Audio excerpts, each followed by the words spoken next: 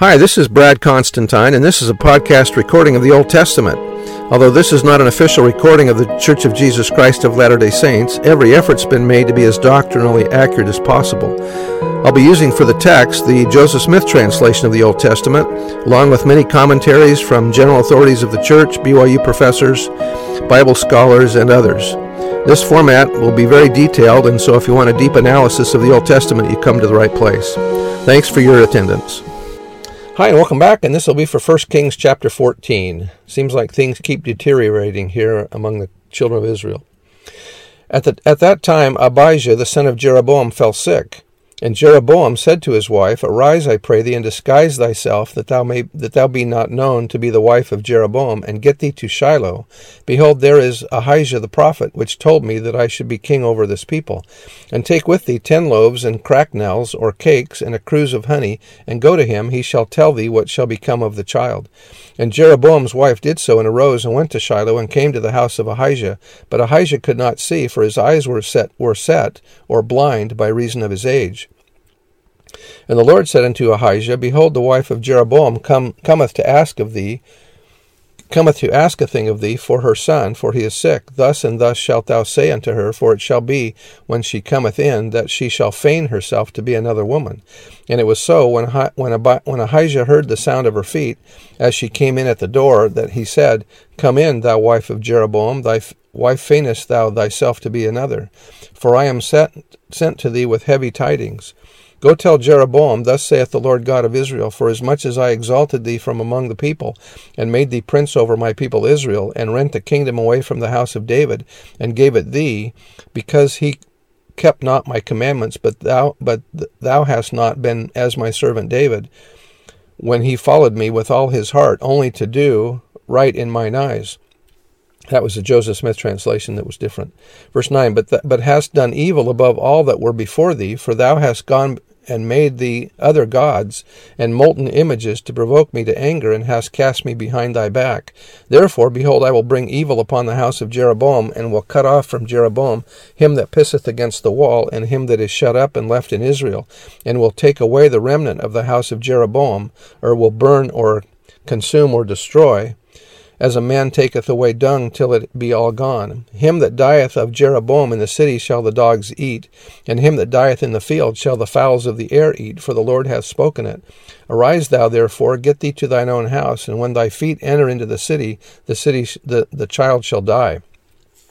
And all Israel shall mourn for him, and bury him, for he only of Jeroboam shall come to the grave, because in him there is found some good thing toward the Lord God of Israel in the house of Jeroboam. Moreover, the Lord shall raise him up a king over Israel, who shall cut off the house of Jeroboam that day, but what, even now? For the Lord shall smite Israel as a reed is shaken in the water, and he shall root up Israel out of this good land, which he gave to their fathers, and shall scatter them beyond the river.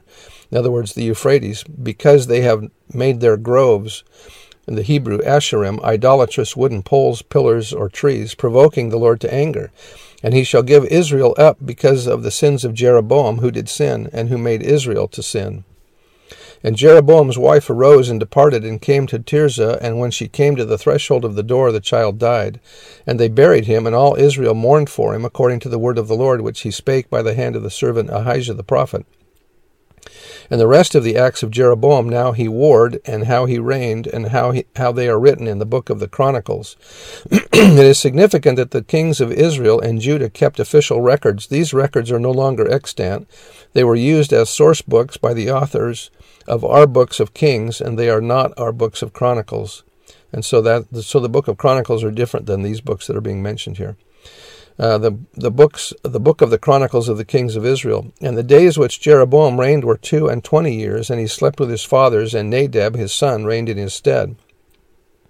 And Rehoboam the son of Solomon reigned in Judah. Rehoboam was 41 years old when he began to reign, and he reigned 17 years in Jerusalem, the city which the Lord did choose out of all the tribes of Israel, to put his name there, and his mother's name was Naamah as an Ammonitess. And Judah did evil in the sight of the Lord, and they provoked him to jealousy with their sin which they had committed above all that their fathers had done.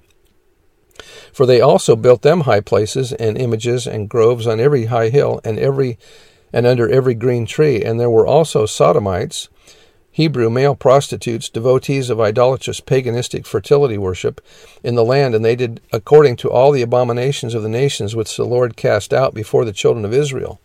And it came to pass in the 5th year of King Rehoboam that Shishak, king of Egypt, came up against Jerusalem.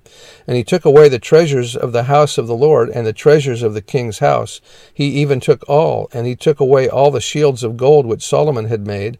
And King Rehoboam made in their stead brazen shields, and committed them into the hands of the chief of the guard which kept the door of the king's house. And it was so, when the king went into the house of the Lord, that the guard bare them, and brought them back into the guard chamber. The king of Egypt came to Jerusalem and took the treasures of the temple. Last time we learned about the temple. It was covered in gold. Remember, everywhere in the temple was overlaid with gold. And why would the king of Egypt steal the gold? Remember that when Israel fled Egypt, they took with them as much gold and silver as they could carry. Maybe the king of Egypt was just taking back what he thought was his.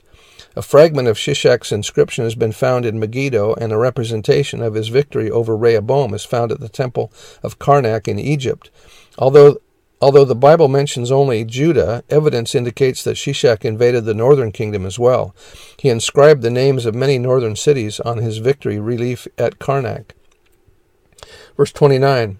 Now the rest of the acts of Rehoboam and all that he did, are they not written in the book of the Chronicles of the kings of Judah? And there was war between Rehoboam and Jeroboam all their days. And Rehoboam slept with his fathers, and was buried with his fathers in the city of David.